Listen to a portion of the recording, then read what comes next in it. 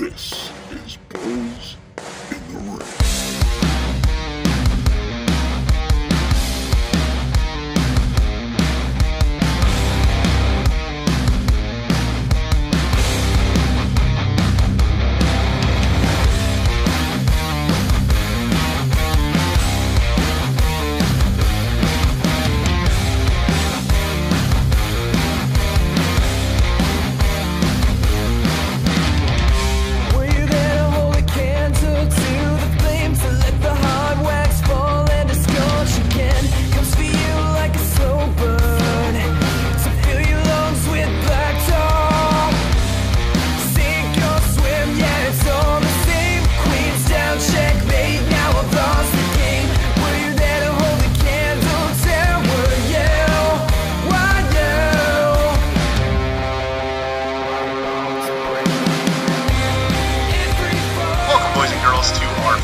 Summer edition, I guess you could say, of the Bulls in the Ring podcast.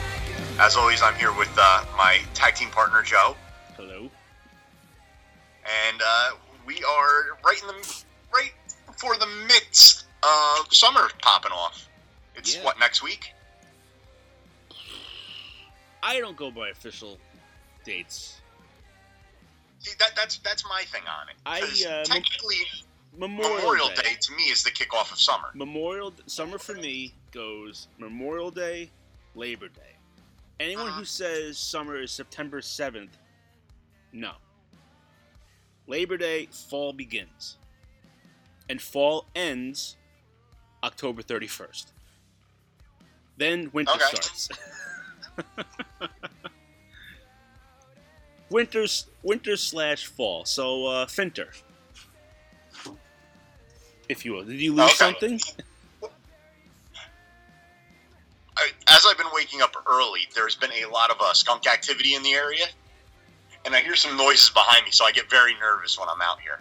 Did I ever tell you the story how I almost got sprayed? No, do tell. Okay, so, actually... Was it a dark and stormy night? No, but it was at night.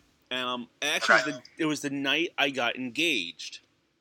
And my wife, we got engaged already. Went out to dinner, and we kind of just we stayed at this this hotel in Cape Cod, which is a whole other story. I'll get into maybe another time. But so we're drinking around the property, and I had a Corona. So we're walking back to our room, and I go to. There was like a little bit of ass left in the Corona, and I didn't want to finish it, so I took the bottle, and I'm like, I'll just water the plants. So I started watering the plants, and my now wife was like, oh my God, don't do that. And I see a skunk, and it reared its back up, and I bolted. You just left your fiance. You're just like, I'm out of here. Let's go. She ran too, but I was like, I guess when I put all the stuff out, it was right by the bush, and it got a little wet, and felt attacked, and was about to spray me. That would have definitely put a damper on that night. Yes and no, because it would have been a great story for the rest of your life. Very true, but we had that whole day was just like crazy. We stayed in Provincetown, and then for 2 nights, and then the final night in Cape Cod, we stayed at this other hotel. We got there at like 12 or 1. And they said, your room's not ready yet. You could use the pool. So we're waiting. Like finally it's like 4 o'clock, and our room's still not ready. And we're like, what the hell is going on here? Like, we keep going to the desk. None of them speak really a lot of English. So then we finally get a room like around 5 o'clock, and our room was supposed to have a balcony and overlooking the ocean. We had a room that when you walked out of the room, you see a wall. A wall. And we were just so pissed. And I'm like, and now my wife, my now wife was getting upset. And I'm like, these fucks, like... But it actually turned out well, because I'm like, let's... Because I couldn't figure out where to, like, propose. But But then as we got there, like there was like a what are those rocks that go onto the ocean? I forget what they're called. Okay. Then like you can stand on the rocks. I don't know either, but okay. Well, anyway, like you could walk out, but it's like it's almost not like a pier. jetty. Yeah, that's what it is, a jetty. I think, right? Look at that. I think that's what it's called. Sure. I think that's what I call it. Yeah, so that's what we're going to call it. I think that's what it was called. Because we are a fact-based podcast here. We are. We sure are. We fact-check everything. So it turned out perfect. I'm like, let's go take a walk. Like, let's go see that jetty. And that's where I ended up. There we go. That's where I ended up proposing. So it kind of worked out. But yeah. So anyway, yeah, I almost got skunked that night. Fortunately, I did not. So. I mean, it definitely would have been a good story, but. Yeah, well, I mean, I think it's still a decent, funny story that I almost did. I mean, it's not a long story, but it's a good little one-minute. Now, was your wife intoxicated? Or fiance at the time?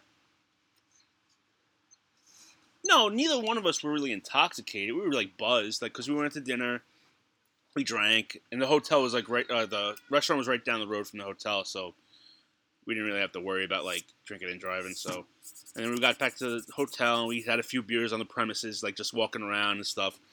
So, yeah, we were buzzed, but I don't think we were drunk. At least I don't remember. It was 5 years ago almost. So I don't remember. But I've never seen your wife drunk. Was she drunk at the wedding? At your wedding? Oh yeah, yeah, she was. She was. You were drunk at the wedding, so that's why you don't remember being drunk. Have you ever seen her drunk? I don't know if you have. Maybe at like no, I guess like the wedding. I can't really recall another place where you would have seen her.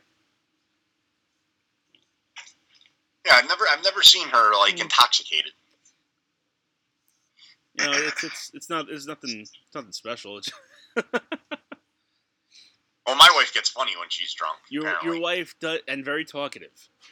Yes, she total opposite of what she normally is. It's funny. We were at Triple D's wedding, and she was drunk, and we were just like we were talking, and I was like, it's just I don't want this coming up the wrong way, but I'm like, I forgot how funny she was. Like, because I haven't seen her like that in a long time.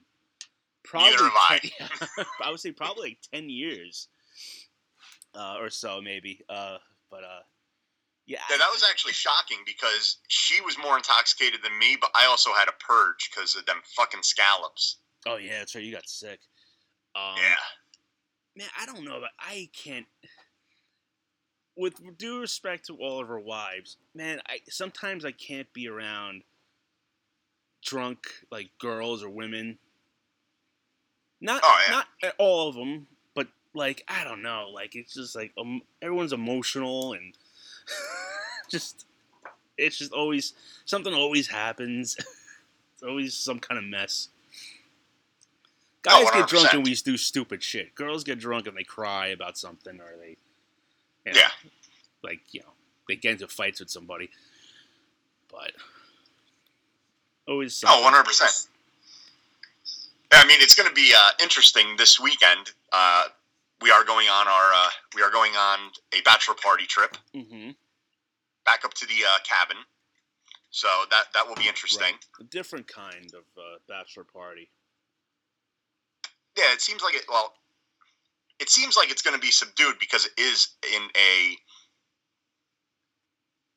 I guess you could say I don't want to put this the wrong way, but like a non-entertainment filled location.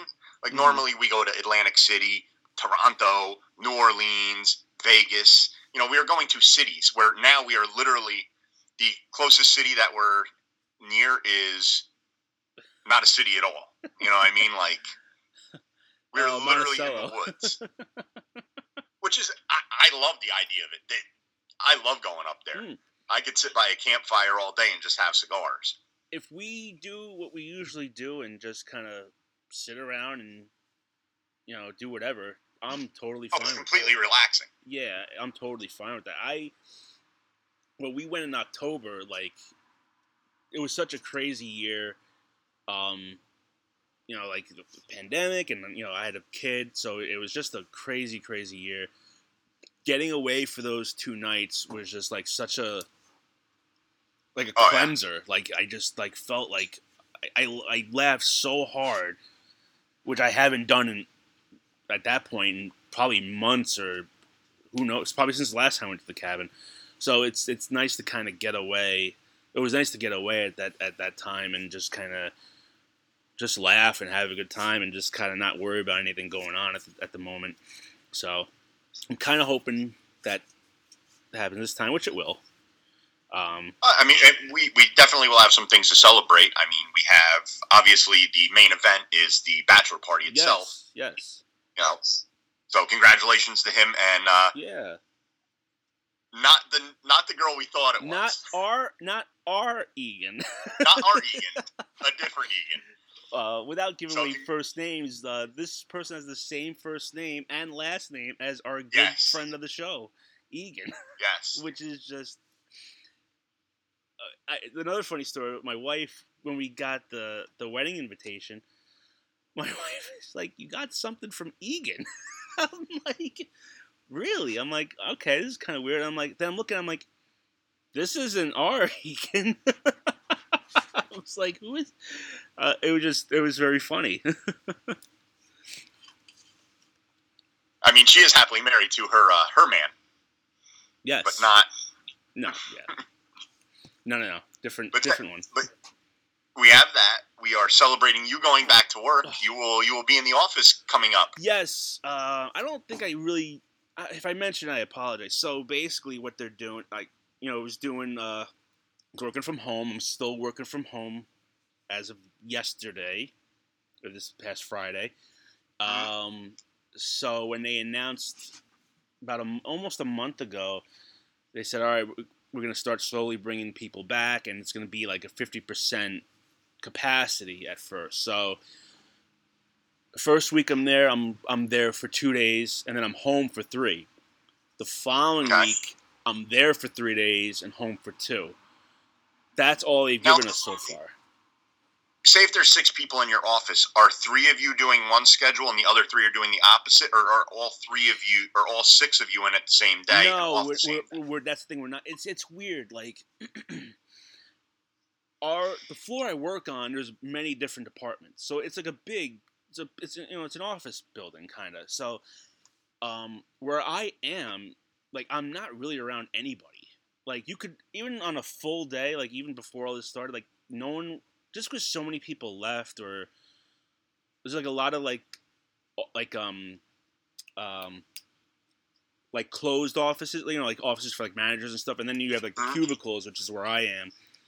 But the guy that used to sit behind me left a couple of months prior to the pandemic, and the person who has the cubicle in front of me sits so far away because she has a bigger cubicle because she has a different job title. Basically, I'm not within 3 feet of anybody. Okay. But because it's inside, they got to do 50% capacity, I guess, and that's taken into account every department. So, and the funny thing is, this one guy I worked with retired during the pandemic. Another guy took his spot. I had not met him yet. And our schedules, we will not meet the first week. The second week, I think we're there together one day. So I've talked to this guy hundreds of times already. Like, I hear his voice every day through like our Zoom meetings and stuff. But I have not met him. So have you physically seen him? No, through the camera? Oh yeah, maybe once or twice, but. At the beginning, when he was kind of new, he would have his camera on, but then after like a week, he turned it off like everyone else did. Like, I don't keep my camera on anymore. No one does.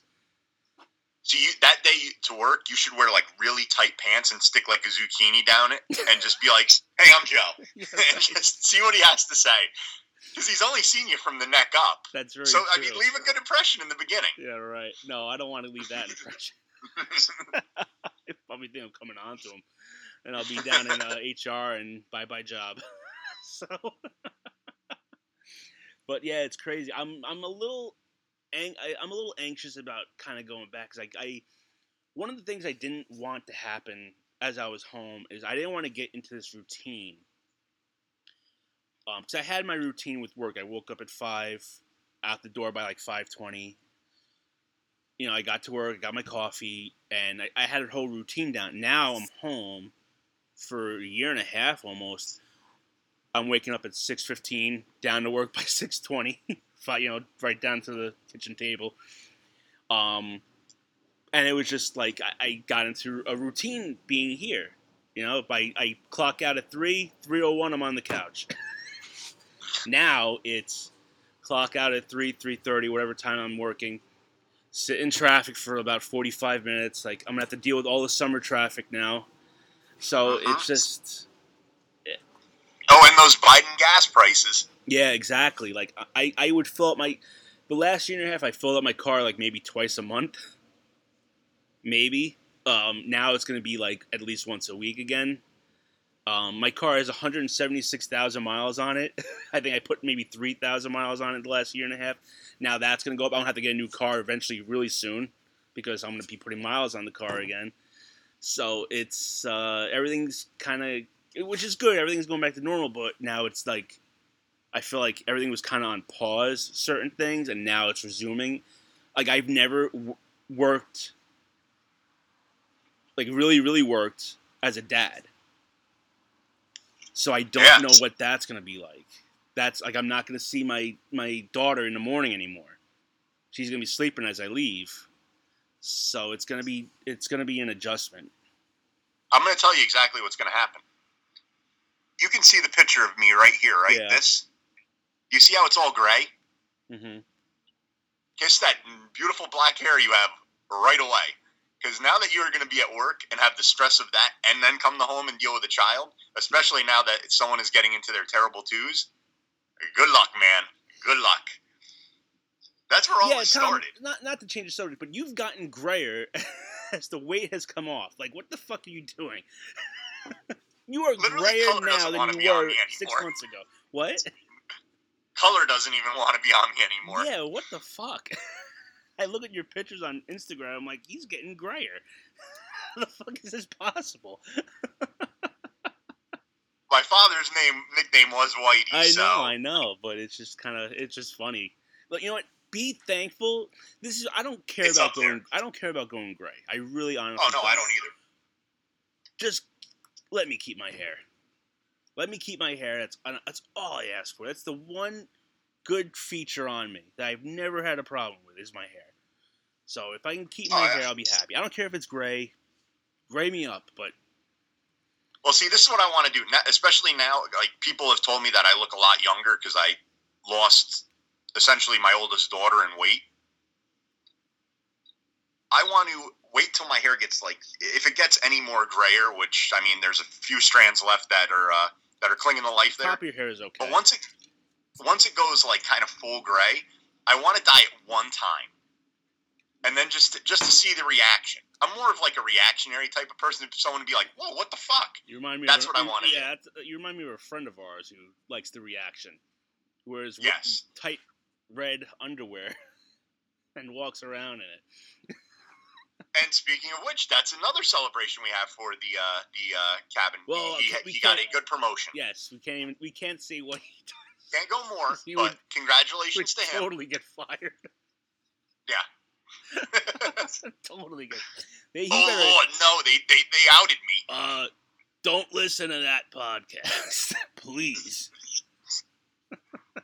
Those two, they lie about everything. Don't believe those sons of bitches.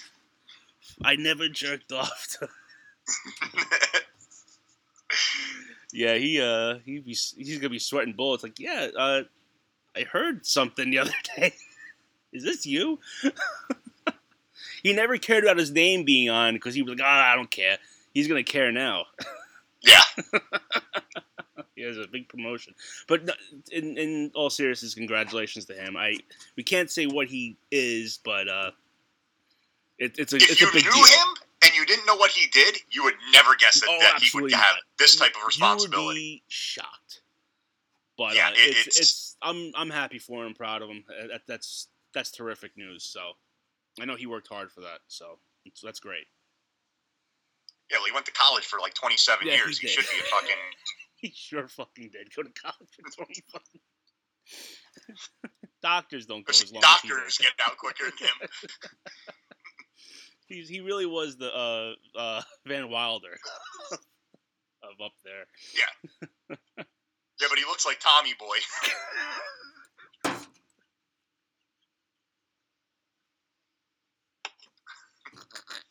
Oh, you sons of bitches. All right, you got me. Like Tommy Boy. Oh, King. So, Joe, are you having a cigar tonight? I am. I'm having excuse me. I'm having that I said the name of this a couple weeks ago. Completely forgot about it, but forgot what it's called. But that's what I'm having. It's that unknown cigar again. What are you having? I'm having a Chow. I think it's an MX2, and okay. I always get myself on these. Funny story about it. The King's father took us out down to the city one time. We went to a cigar bar, actually the Grand Havana Room. Okay. And he had it there, and I was always intrigued by it. And every time I've gotten it, I don't want to sound this way, but like I've always been disappointed because it either burns extremely hot, it either has a tough pull. There's either like twigs in it, which I just started yanking one out right now. It's a very flavorful cigar, but it doesn't. I don't know if it's just me, but like, see that? Like I pull out a fucking twig. Wow. Yeah. That's like a stick. Yeah. You pulled the stick out of it. Every time I get these, I don't know if maybe it's just my luck with these, or because I've heard other people say they love them. Right. And the King's father said that was his, I think, go-to cigar for a while. He was telling me. And I just never had luck with it. I don't know what it is. Is it dry? No. I literally just got these because I actually just, knowing that we were going on the trip, and I get them through Cigar International. It takes, with the pandemic, the nonsense that is, I guess they have, trouble shipping out because of, staffing and blah, blah, blah, blah, blah. And, deliveries are always longer now, especially anything like Amazon. It's all longer delivery times. So I wanted to make sure I had them for the bachelor party. Okay. And I ordered a bunch of them, and they're fresh. I got these less than a week ago. Okay. It's just I always have trouble with these. I don't know what it is about these cigars, but I always have trouble. And your humidor is okay? It's at a good humidity? Okay. Well, I guess that wouldn't really create the stick. That's just weird. The one thing I will admit, and I've been probably smoking cigars, for 20 years? Maybe 20 years now? About that.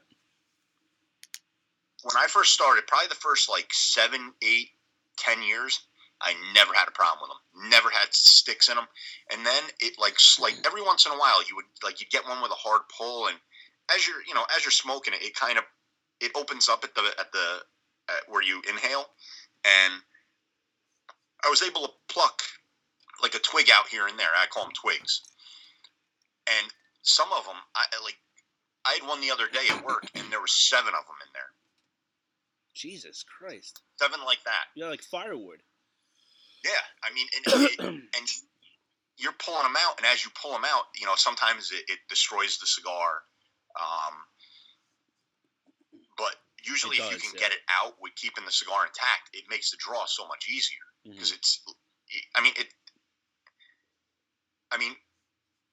essentially a fire. You take a twig and you put it into a fire, it's going to burn up in no time, which are the leaves. But if you throw a log in there, it's going to take forever, and that's essentially what these are. So I don't know what's going on with the cigar industry. It seems like, and it's not just one company that's doing this. It seems like it's across the board with a lot of the cigars I smoke. And I try not to smoke cheap ones, but every once in a while, sometimes the cheaper ones are actually better ones. I don't know. You're absolutely right. Like, I really have kind of. I used to always smoke Romeo and Juliet, so then as my cigar smoking has increased, I broadened my range more.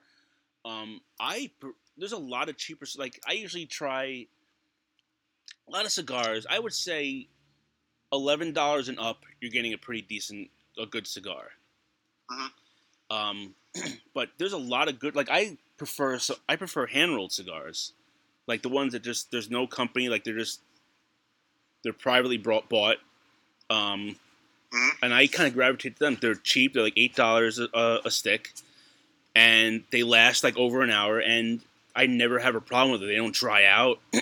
They don't. The leaf doesn't come off after I cut it or something.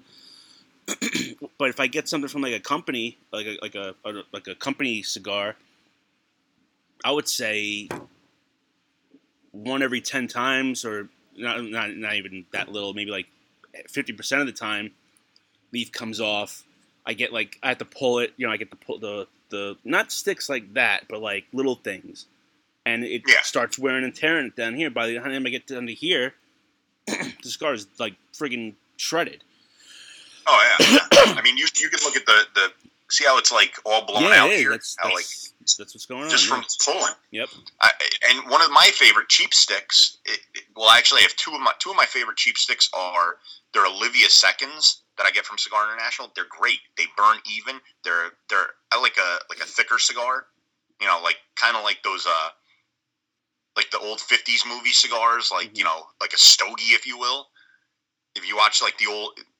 I know you're not a big fan of it, but I'll watch like old timey movies, and like it's usually the guy like chomping on it, and it's that thick cigar. Mm-hmm. They're great on that. And then the other ones you've had them from me are the Cuba Libres. Yes, those smaller ones. Mm-hmm. They were the dark, like the Madura wrapper. Yeah, and they were probably like the size of like a iPhone.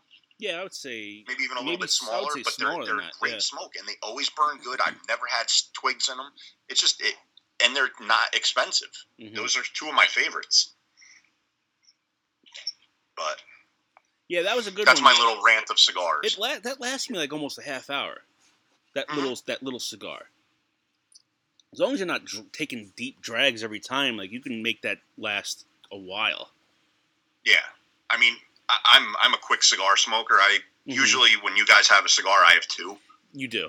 You're almost done with that one, and you started that right before we hit record, and it's been almost a half hour. So yes, but so that's my rant on that. Nice. I don't know if you have any other rants, but I got a good one. No, but your rants are always good for a laugh. So what's up? So 3 days ago, my daughter's at school, and the teacher notices she has a runny nose. I have allergies. My older daughter has allergies. I already know where this is going. Okay. My youngest apparently is now getting allergies. And for the record, pollen has been, I don't know about the rest of the country, but here it's been awful. Oh my God. I'm looking at my table that's sitting out here, and it's literally a cascade of yellow on top. Mm-hmm. Yeah. And we washed it off 2 days ago. It's just literally just a covering of pollen. Mm-hmm. So she's got a runny nose. She's just kind of draining. The teacher notices it, sends her to the nurse's office. So the nurse says, "Oh, you have to go home, and you need a doctor's note to come back." God's sake. So now I'm fucking fuming. I'm like, it's a fucking runny nose. Yeah. So my wife luckily was off of work, picks her up, ends up having to take her to the doctor's office. Fucking real. The doctor even says, "This is fucking nonsense." And I end up calling up the school, and I'm like, I told the nurse, "This is bullshit." Like, I actually recorded you can only hear my end of the conversation, and I'll send you the thing so you can hear it. But like, I was just being a dick about things, because it's just like, this is ridiculous. I'd like to hear this. Yeah. And it boggles my mind that when we had a runny nose, if we went to the nurse's office, like, the nurse would kick our ass. Oh yeah, I would fake stomach aches all the time in middle school. They sent me right back. They didn't give a shit. They sent me right back to class. And this is a runny nose. A runny fucking nose. And I said to her, I'm like, she has allergies. And they're like, yeah, we still need a doctor's note. It's so I'm like, stupid. A doctor's note for a fucking runny nose? Like, I was like, irate. And it's not like our doctor, we used to have the doctor here in Warwick. Mm-hmm. And ended up passing away. And we had to go to a new one all the way in Monroe. So now, my wife, luckily she was off of work, didn't have to take a day off or leave work early, but had to take her all the way to Monroe for nonsense, waste money on a doctor's visit, and like this is what the school does. I'm like, and they're worried about this, but they're okay with our kids fucking wearing masks all day long, fucking suffocating in those things. I was pissed that day. I wrote a note, and it was pretty much like I was going to send it to everyone, and I'm not one of those. I'm not a Karen at all when it comes to shit like this. Normally, I let stuff roll off my back, but like this one, I'm kind of like fired up about. I'm pissed about it, and I almost just want to like kind of blast it in the local paper. Like I'm that like I hate being that guy. Like I don't want to be a Karen, but like this one fucking got me fuming. Yeah, because it just seems like at this point it's just an excuse to get these kids out of school. Like, oh, we can keep a kid out of school. And I said to the because after I got off the phone with the school, I called up the doctor's office. I'm like, listen, are you going to give her a kung flu test? And they're like, no, that's parents' choice. You don't have to get that. I'm like, good, because if not, me and my wife were both in agreement. She was not going back to school the rest of the year. We were going to hold her out completely because there was no way she was going to test. I don't know if you can hear that. The coyotes are jumping back here. No, I didn't hear that. I didn't hear it. But yeah. I have motorcycles going up and down the road for some reason. Yeah, no, it's that is ridiculous. That's ridiculous. Oh, especially because I mean, most people have allergies. I know my nose has been runny. You know, allergies have been killing me the last couple of weeks, and a lot of people they have. So you would think they kind of would take that into effect. Like I could see maybe as a precaution because of everything going on, sending her home, but to have a doctor's note is just fucking stupid.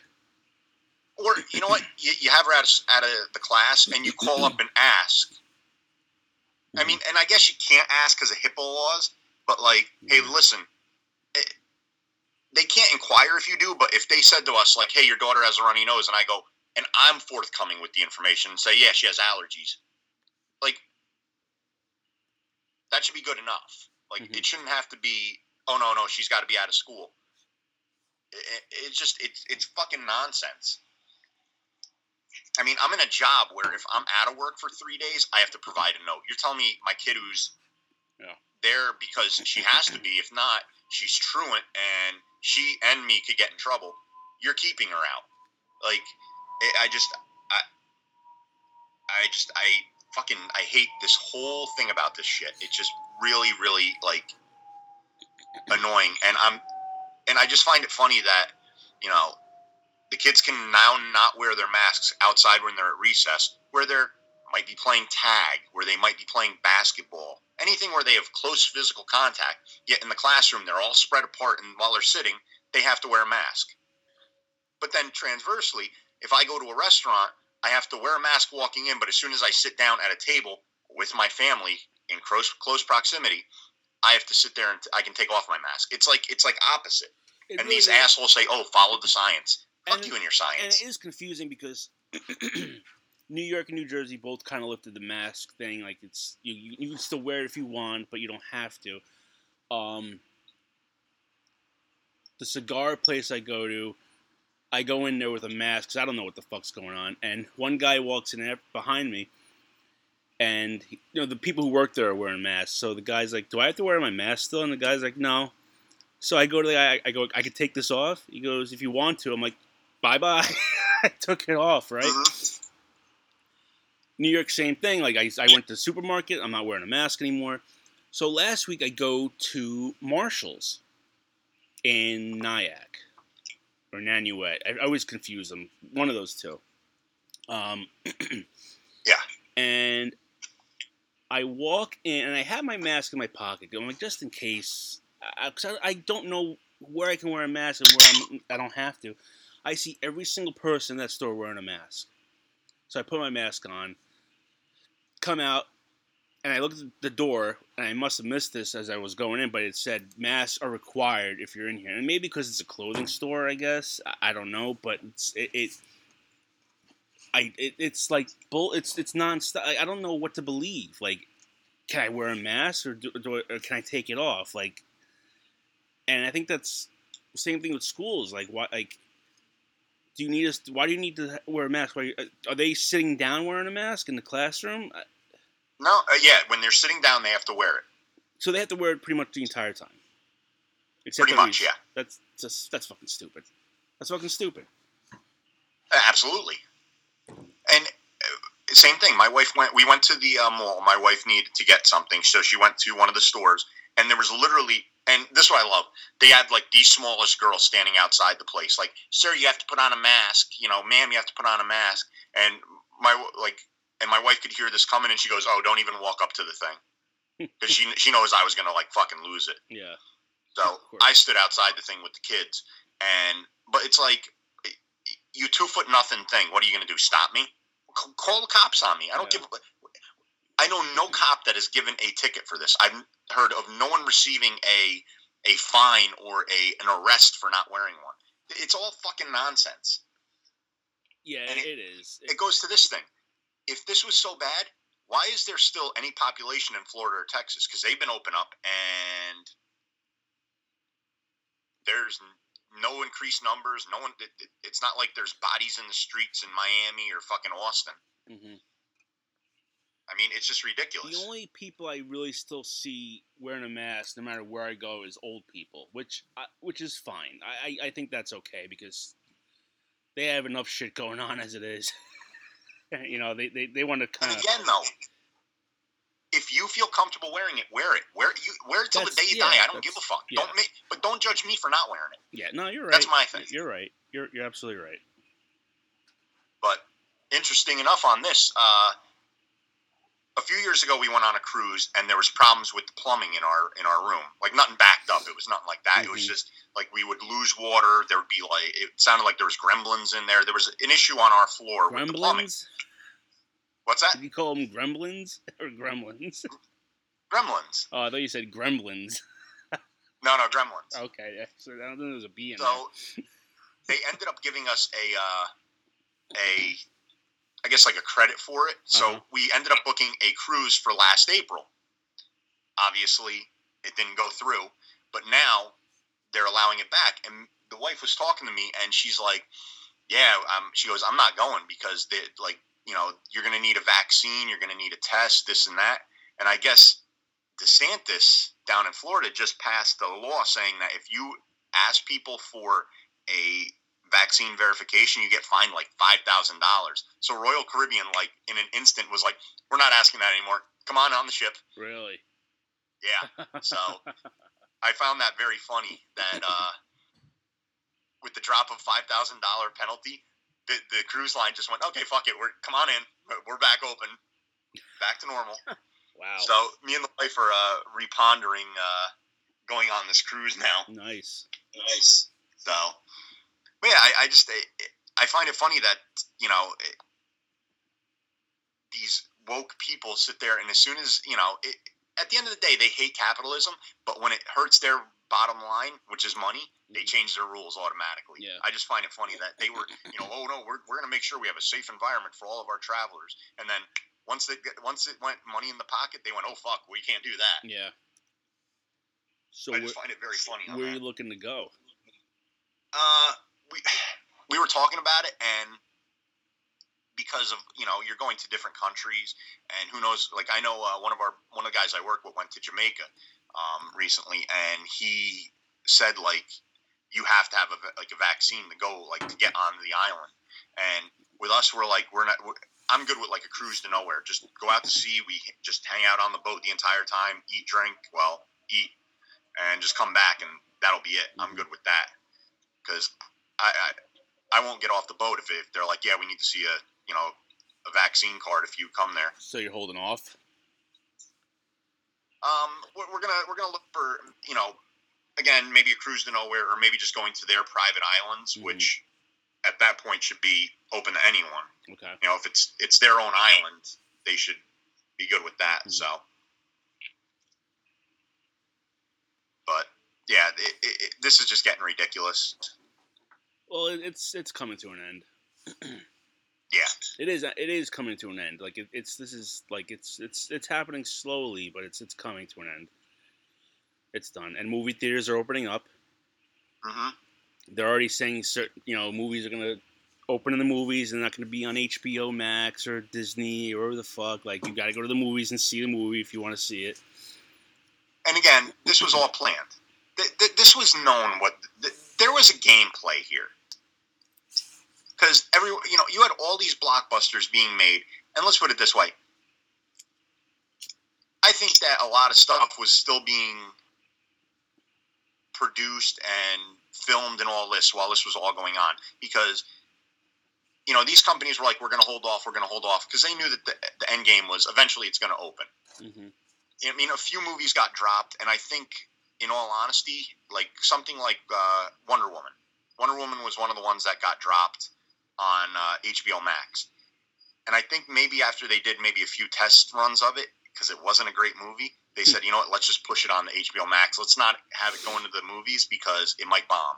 But there's other movies that are coming out now that will be in the theaters and generate big money. Yeah, I think the Top Gun sequel is coming out at the end of the month. I don't think that's going to be on anything right away. But what you're going to, I think, and this is true. I think what you're going to see, though, now is that movies aren't going to be in the movies as long, and they're going to come on streaming or video on demand a lot faster. You'll probably see a movie in the theater for a month, and then maybe a month after that, it'll be on, video on demand or something. So I think that's the big change that's going on now. For the time being, until they start losing money, and yeah, well, I mean, when you think about it too. It's fun. I was watching a Jaws documentary, and that was really the first summer blockbuster. We've talked about this in the past, but in recent history, in the last few years, it doesn't seem like there's been that many. Like, I remember when we were in high school, every week it was just a new movie getting hit out, and it doesn't seem like they do that anymore. Mm-hmm. I mean, you might have one Marvel movie, one maybe James Bond movie. It's not like every week there's one or two blockbusters that are coming out continually. It seems like they've kind of gotten away from that, and maybe this is kind of the kickstart that the movies needed, because maybe it was getting a little stale. Maybe the prices were getting a little outrageous. Mm-hmm. They offered things like the AMC stubs and shit like that, right, where it's going to be the new way of doing it, kind of bringing back that 70s 80s, 90s type of blockbuster again. Yeah, that's I do miss that, because I miss that summer blockbuster. You don't get that anymore. You don't get the July 4th movie that everyone wants to see, and that's the big blockbuster of the summer. Now it's like blockbusters in February and April, May.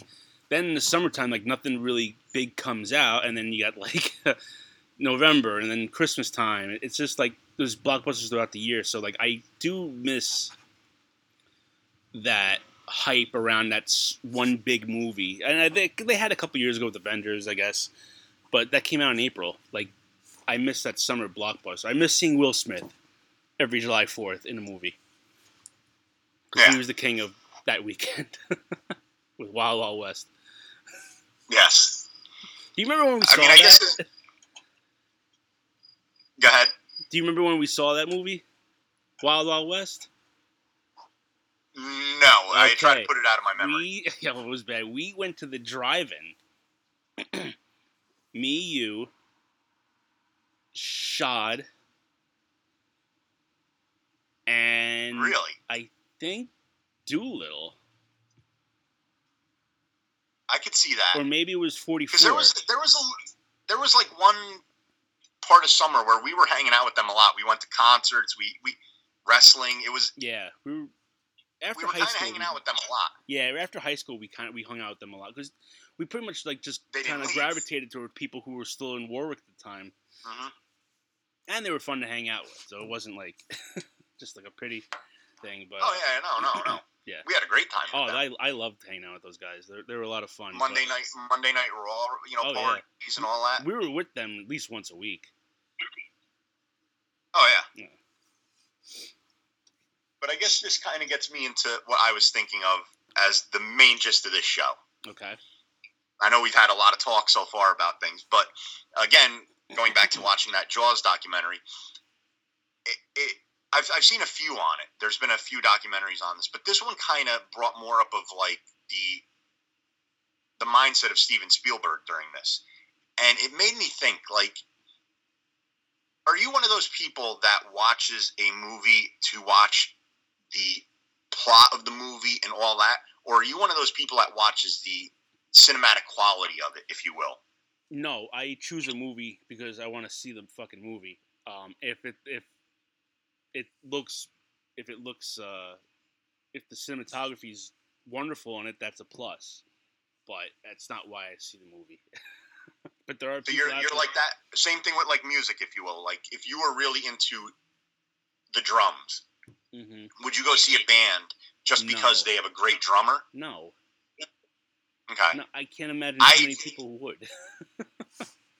Oh, there are people out there, and I'm going to put it this way: I hate those people.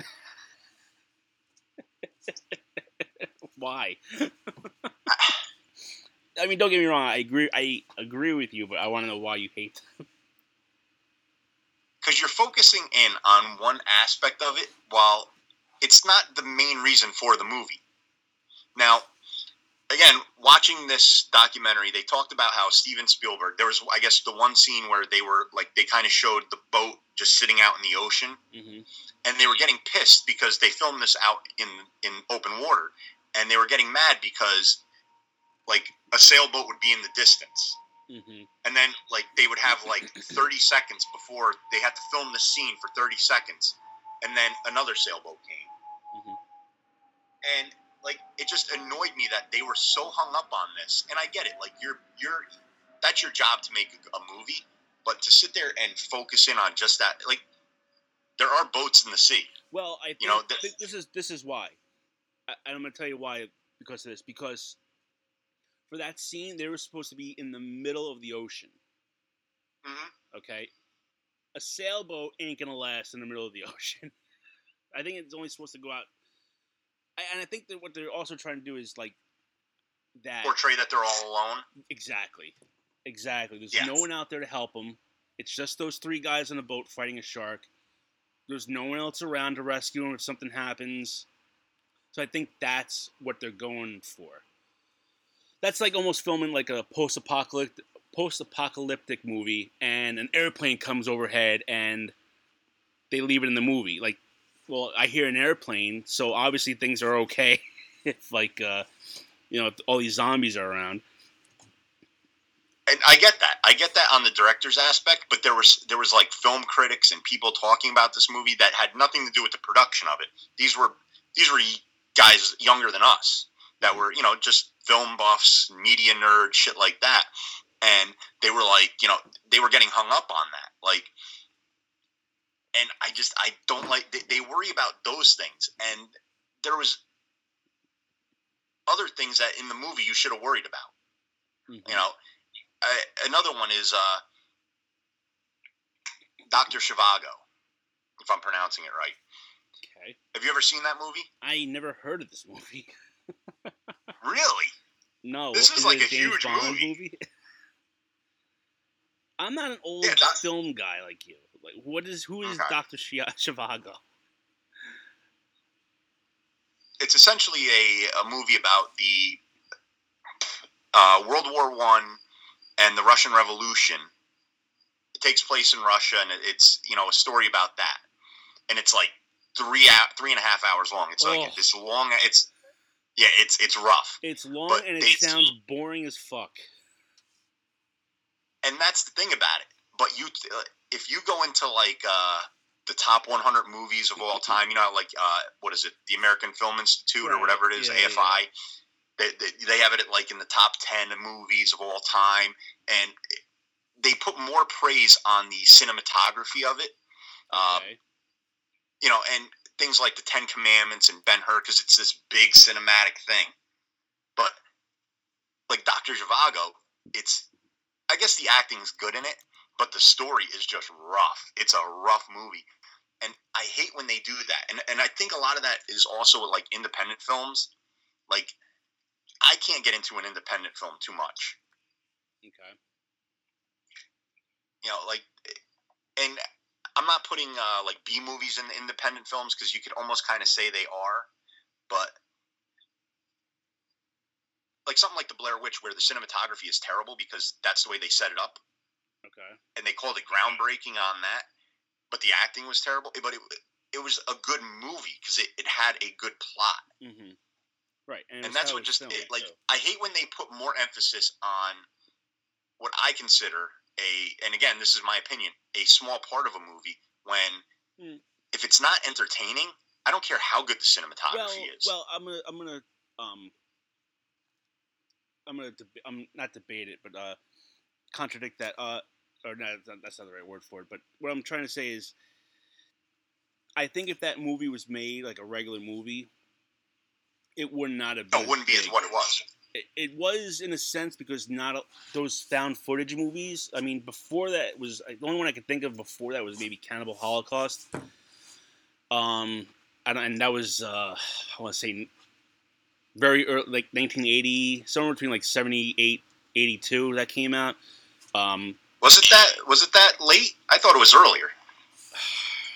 I think it's somewhere around that time. You could look it up really fast if you want, but so anyway, but between that and Blair Witch, there wasn't really.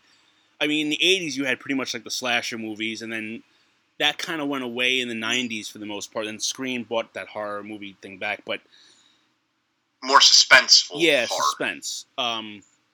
So the way it was shot drew people in because it felt real. You're right. Was it? I mean, if that was a movie that came out as a regular movie, like a Scream or something, it would have bombed. Oh, absolutely. It would have bombed because the public wasn't into movies like that at the time, and it wasn't like. I mean, it was just they were actors, but they weren't known actors. So that drew. I think that's what drew people in because. Plus, it really made use of the internet, of telling people it was real and all that shit, which also played a part. But so in that sense, I could see the cinematography being a key component of it. That was more of the luster of it than the actual. I don't even want to say the plot because the plot was all right. The ending was amazing. Yeah, well, the acting was subpar, but.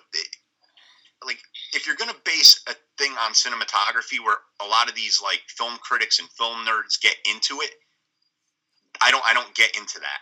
Mm-hmm. That's, like, to me, that's a very minor part of a movie. Mm. Especially now with CGI. Like, you're not... It makes it just that much more because you can... Yeah. You're recreating stuff in a big room with a green screen. Yeah. You know what I mean? That's where, like, I know a lot of people, if I'm going to go with a cinematography movie that I think really enriched a movie, I'm going to go with The Lord of the Rings. Because the actual filming out there and showing, you know, the mountains and the rivers and all that, that was great on that end. And that added to the movie. That made it even better. Because it was, to me, that was a perfectly well-rounded movie. And that's, out of probably the last 20 years, 25 years, those are my favorite movies on like a total scale. Yeah. I really enjoyed those. I remember. But go ahead. No, finish what you say. No, just because of the cinematography added to it, but it wasn't the key reason why it made it such a great movie. Yeah. Where I think things like I said, Dr. Zhivago, Ben-Hur. I mean, Charleston Heston is a great actor, but a little over the top. If you had another actor in there, I think the movie wouldn't have been nearly as good because Heston kind of pushed it to that level. Mm-hmm. But they would have relied more on the cinematography than anything. Right. I'll never forget when you talk about something like that. It reminds me of this kid I knew once. I took a class in college. It was like a television production kind of class, and this kid was all about like movies. Very big movie guy, and he went to go see Gladiator. So this is like around 2000. Okay. Went to go see Gladiator. He came back, the next week, and he's talking about like how he went to go see it, and he's talking about like the cinematography of it and like the beautiful shots in it. Like he went to go see the movie because of the cinematography. This is the guy I'm talking about. This is the guy. Yeah, basically, he was like, this is the guy. Like, if he didn't get a job in the movie industry, he probably offed himself. Like there was like that. Like he was very obsessed. And he was telling a story how he kept talking to the guy next to him who he didn't know. And he kept mentioning, like, oh, see how they do this shot? And this guy didn't, it's been 21 years, so maybe I'm getting it wrong, but the guy didn't know him. And the guy was getting pissed. He's like, why are you talking to me? Like, what are you trying to do? And the kid's like, I'm not trying to do anything. I'm just mentioning like how beautiful it is. He goes, I know what you're trying to do. Stop it. He pissed the guy off. This is the exact guy I'm talking about. He had to talk about it.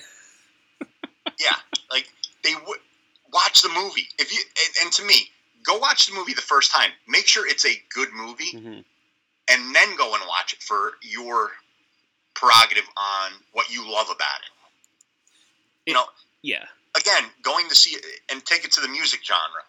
You really enjoy drums. You're all about drums. You drummed as a kid. You did all this. You go to see whoever. And it's a bad example, but they have a great drummer. Like the Red Hot Chili Peppers, just say. Chad Smith's a very good drummer. Or Blink-182. Travis Barker, very good drummer. You go there to see them. But if you've never seen them before and you don't know what their music is about and their music is shit, but you went there to go see a great drummer, you're pumping up this band because of the drummer, and it might not be because of the substance. Now, here's my thing on that. If you're going to see like a random band, or no, there's a random, I don't know, say Blink-182, just throwing just a random band out there, but you have no from interest 1995. No interest in seeing Blink-182, but before they're big. But Slash is going to play with them. You want to go see Slash? Yes. So, is that okay? Because you're really going to see if you're a metal fan, you're not going to see Blink-182. But if you're hearing Slash is going to play with them, all right, maybe I'll give it a shot.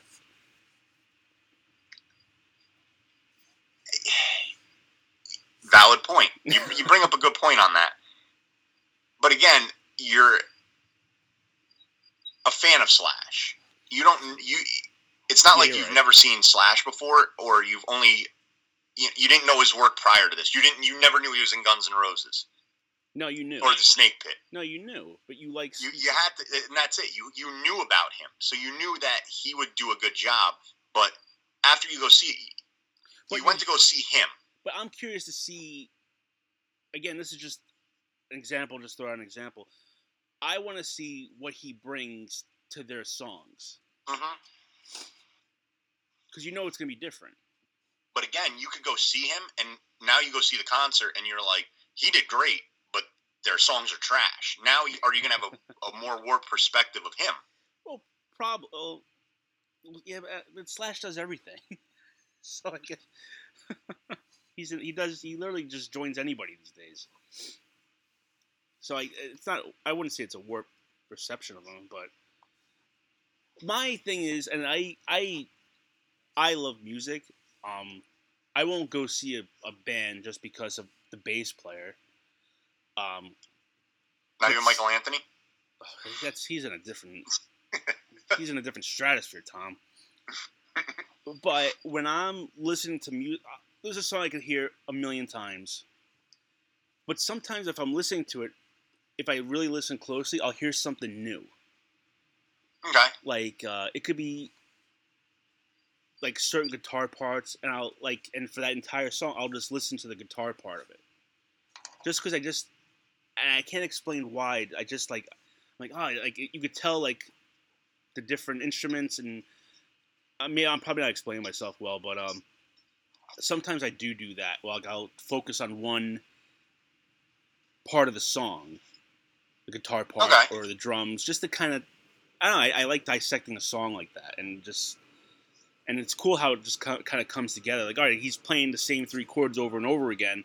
You probably couldn't tell if you're just casually listening to it, but if you really listen close, you can really hear it. Like, Hey Man, Nice Shot. This is a perfect example. It's the same chords throughout the entire song, with the exception of the slow part.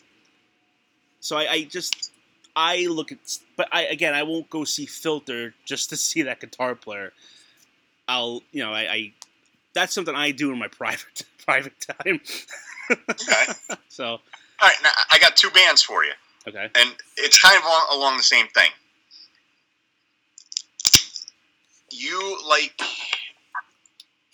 Let me do this one first, because they're more similar on this aspect. You have Journey. Mm-hmm. Steve Perry was great on those early songs. They end up going, Steve Perry gets fired, leaves, whatever story you want to believe on that end of it. Yeah. They bring in a singer who sounds exactly like Steve Perry. A little Filipino boy that is a duplicate of Steve Perry. I mean, it's uncanny how they sound so much alike. Do you like the idea of that? No, because I feel like I'm not, and I feel like I'm not seeing Journey. Okay. But at the same time, we saw Queen with Paul Rodgers, and they were phenomenal. Mm-hmm. Now, but we did see Queen. There was no Freddie Mercury. And that's where I was going to go with my next band, but you picked up a good one there on that. But I was going to say AC/DC. With who? Well, you have the Bon Scott era, mm-hmm. and then you had what the hell is his name? Oh God, I can't. It's right on the tip of my tongue. Brian Johnson. Brian Johnson, yes. Do you like the Bon Scott songs sung by Brian Johnson?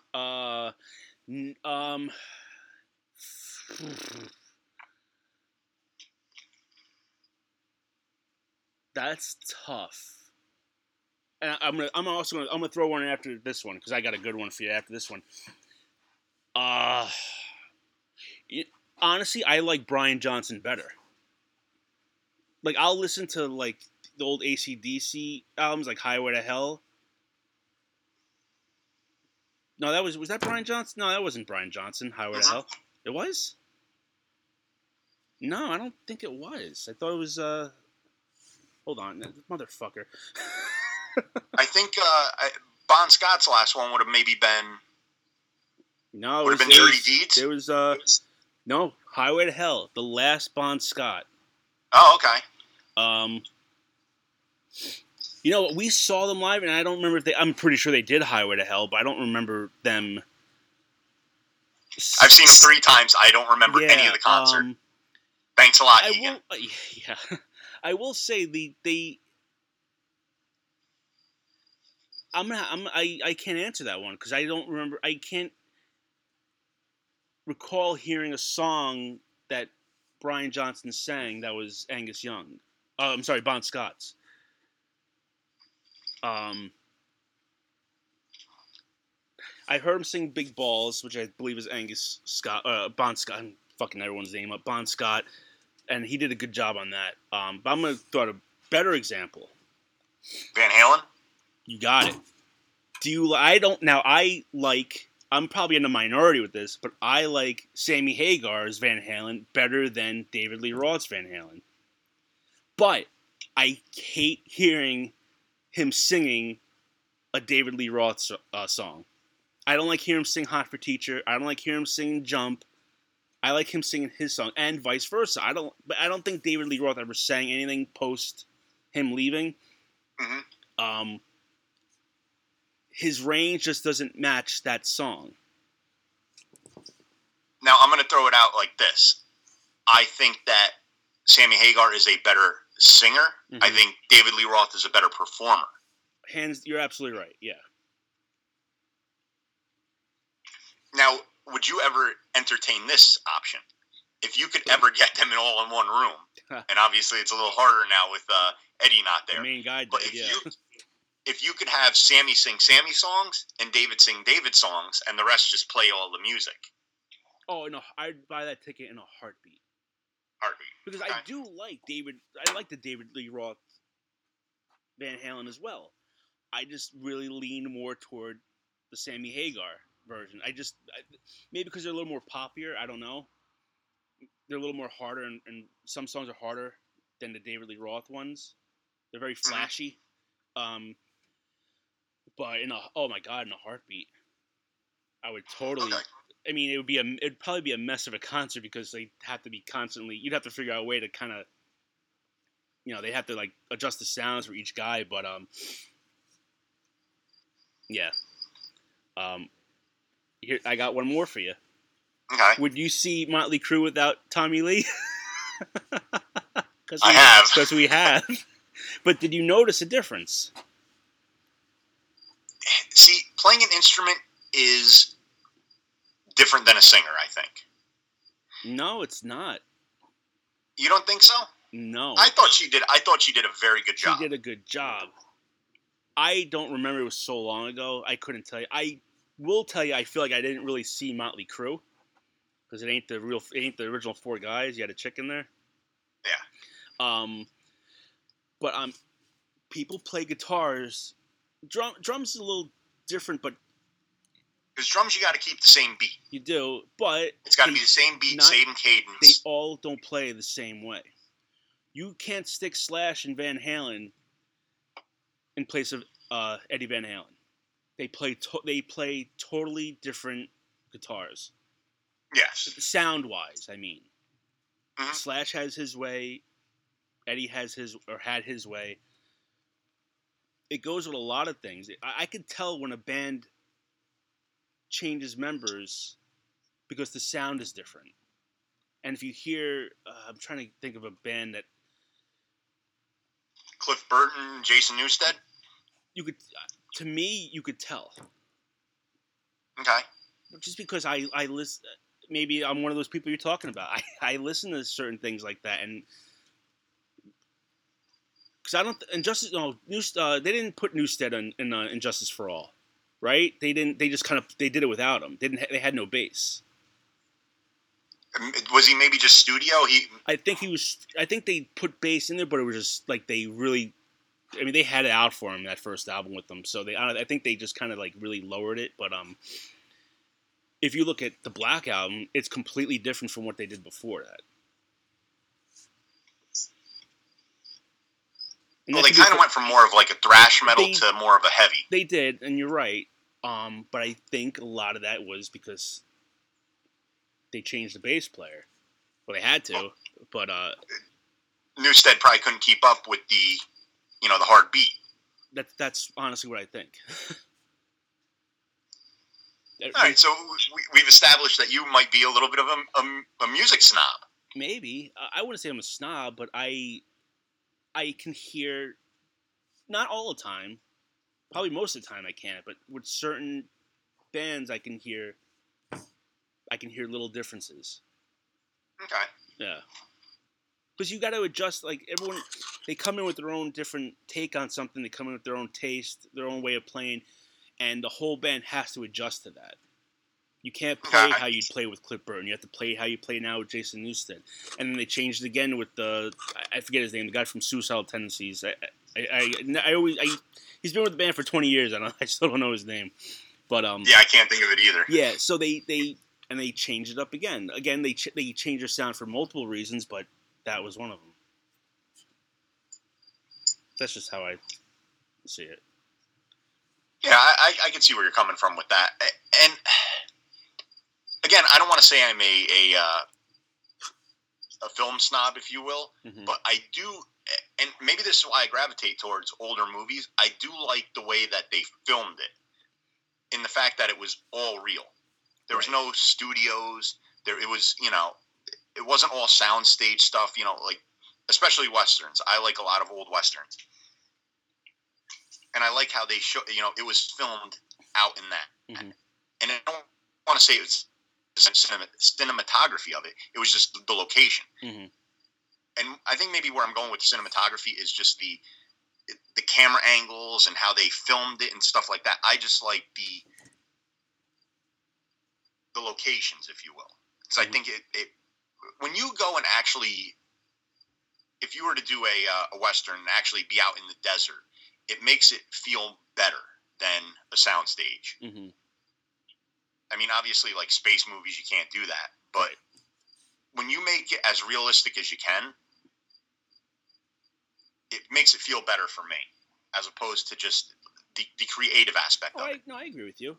I agree the with filming aspect of it. And you should know more about this than me from, doing a lot of the communication stuff with college and all that. Mm-hmm. I mean, when you were doing that even in high school with the communications, did they really talk about that a lot? I never took any of the communications classes in there. Was it more just like how to operate cameras, or was it actually like filming? Did they teach you that stuff? The nuances, if you will? And again, we're talking VHS here, people. Yeah, we're dating ourselves. It's been a long time. Yes and no. A lot of it was working the cameras, like the TV camera, the studio cameras or whatever. But yeah, they would tell you how to like kind of do shots. We had to do our own different like videos, which you've starred in. I think all of mine. I was many of your stuff. You were my. I was your leading man in most of them. You were my Sherry Moon Zombie. Yeah, I was your muse. Yes. But yeah, and a lot of that you kind of figured on your own. You found like I would shoot things a certain way. One of my favorite ones I've ever did was we did the for my communications class, and I had you and 44 walk past a sign, and I just focused on the sign, and you guys just kind of walked instead of following you. I just focused on the sign. And you walk past. I mean, they don't teach you that. Like that's kind of stuff you come up with on your own and your vision. So they didn't really teach that. Really, it was more just like the basics and just kind of like this is how this works, and this is like you set the shot this way, blah blah blah. But when like free roaming video, kind of like that, you add your own spin to things. Does that answer your question? It's funny you say that I did do a lot of your things, because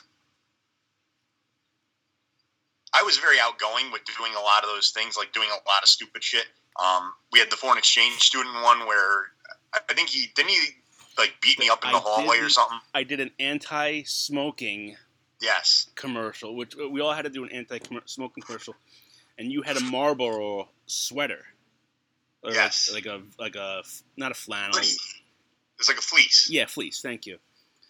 And we did that. He took your jacket, and he couldn't run long because he smoked, and he passed out.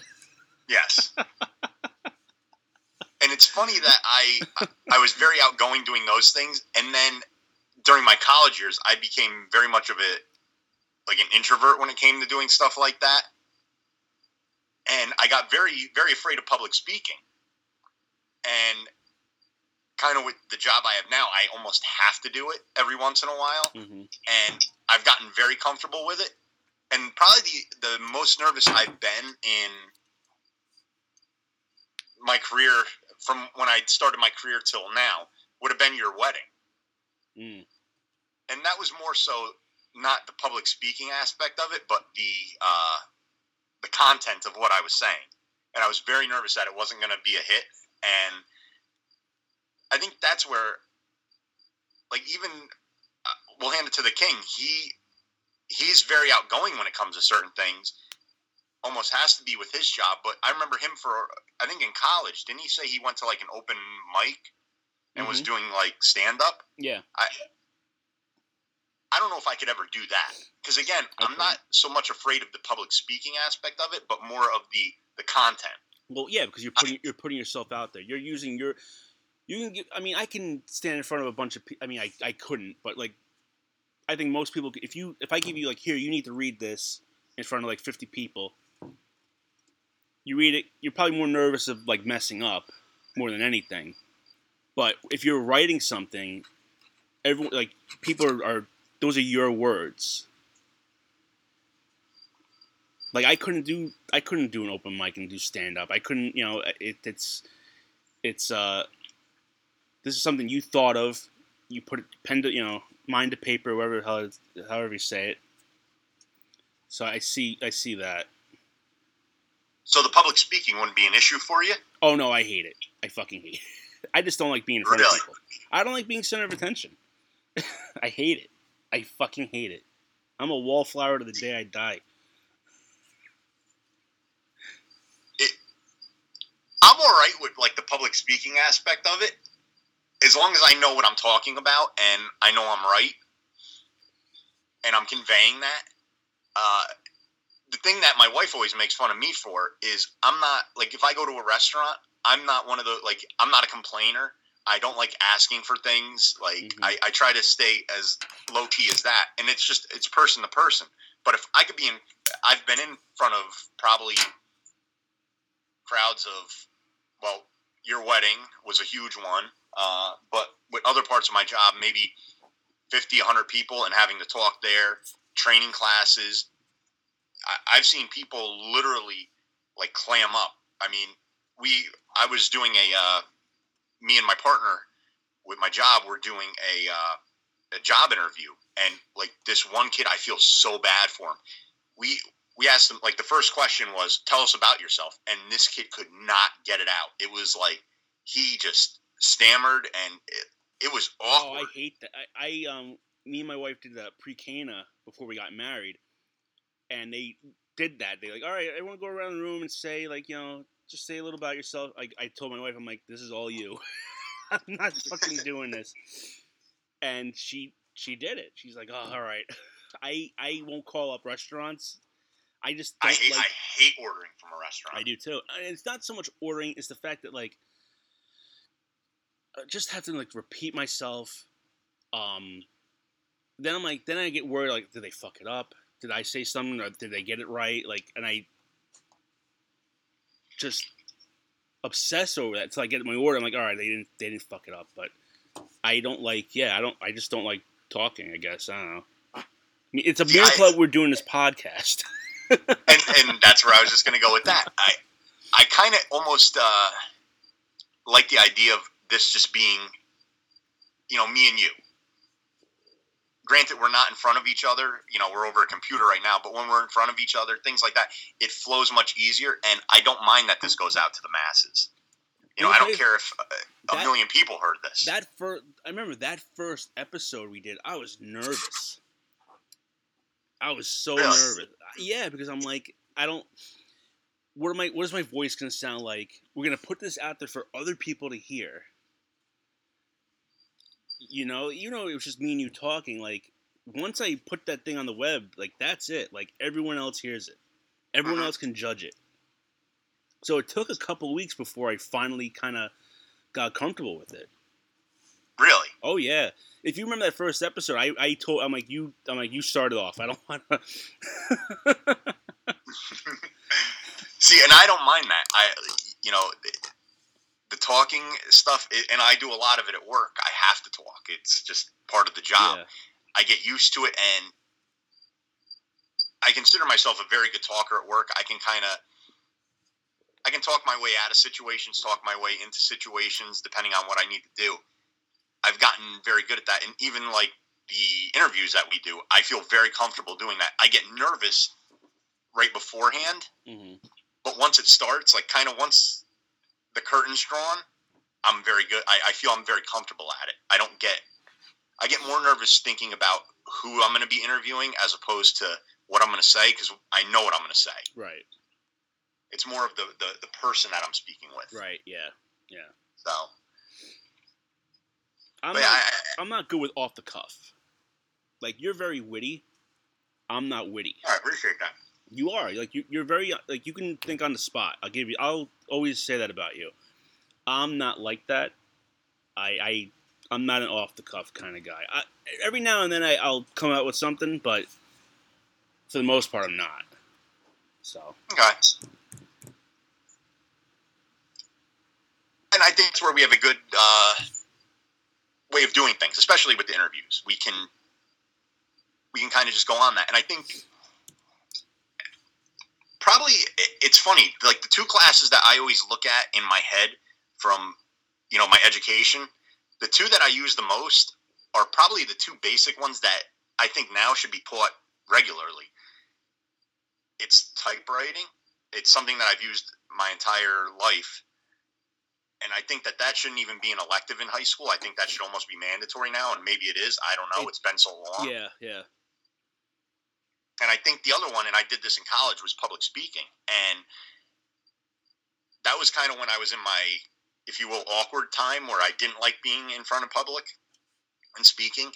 And I hated it. And then getting into my job, I knew I had to do a lot of it. Mm-hmm. So there were times where I would almost thrust myself into having to do it. And it makes it you definitely need almost foot to the fire to be comfortable with it. And I'll hand it to people that can just go up there and just talk. Right.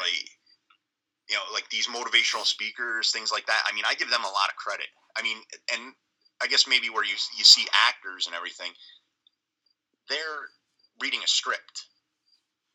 It's pre-planned. But these guys that are going off the cuff, is that I give them a lot more credit for what they do than a lot of other people who have to do stuff. Oh yeah, absolutely. Absolutely. So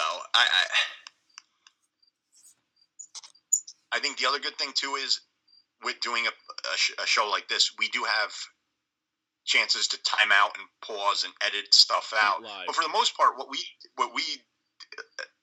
that's why I kind of wish I'm happy we don't do it live. There were a few times we used to do the Facebook Live thing. We went to that phase where we kind of dabbled in that. So we did do it a few times. A few times, but I think, and for the most part, for anyone who out there is listening, we kind of what we say stays in this. We don't do too much editing. No. Mainly the editing might be if we slip a name out there for people that want to keep their anonymity. Mm-hmm. And I don't know if I said that word properly, but you got it. It was fine. Yeah, no. There we go. And if any other show, they would have edited that out. Yeah, we just keep it right in, so we don't give a fuck. This is real. This is the realest podcast you're gonna hear.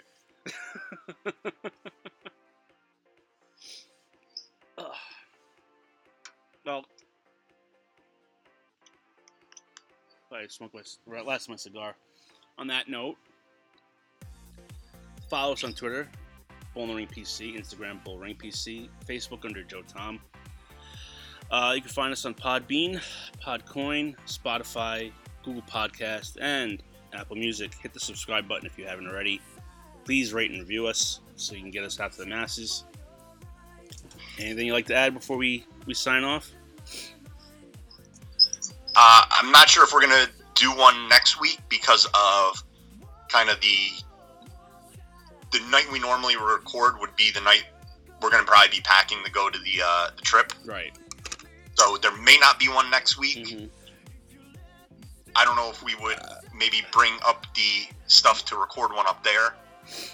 I mean, we've always talked about that, but I don't know if that's something we never do it. We're always so busy. Yeah. So there might not be one next week, and it's not because of, I know we've been a little bit lax with coming out with one every week, but next week I think we have a good excuse other than just not having time. So we'll say, we actually have something going on. So probably definitely in 2 weeks. If you see next week, surprise. So. Yeah, but that's all I got. It's okay. Well, until next time, I am Joe. I am Tom. And we'll see you next time, right here on Bulls in the Ring. By your side. One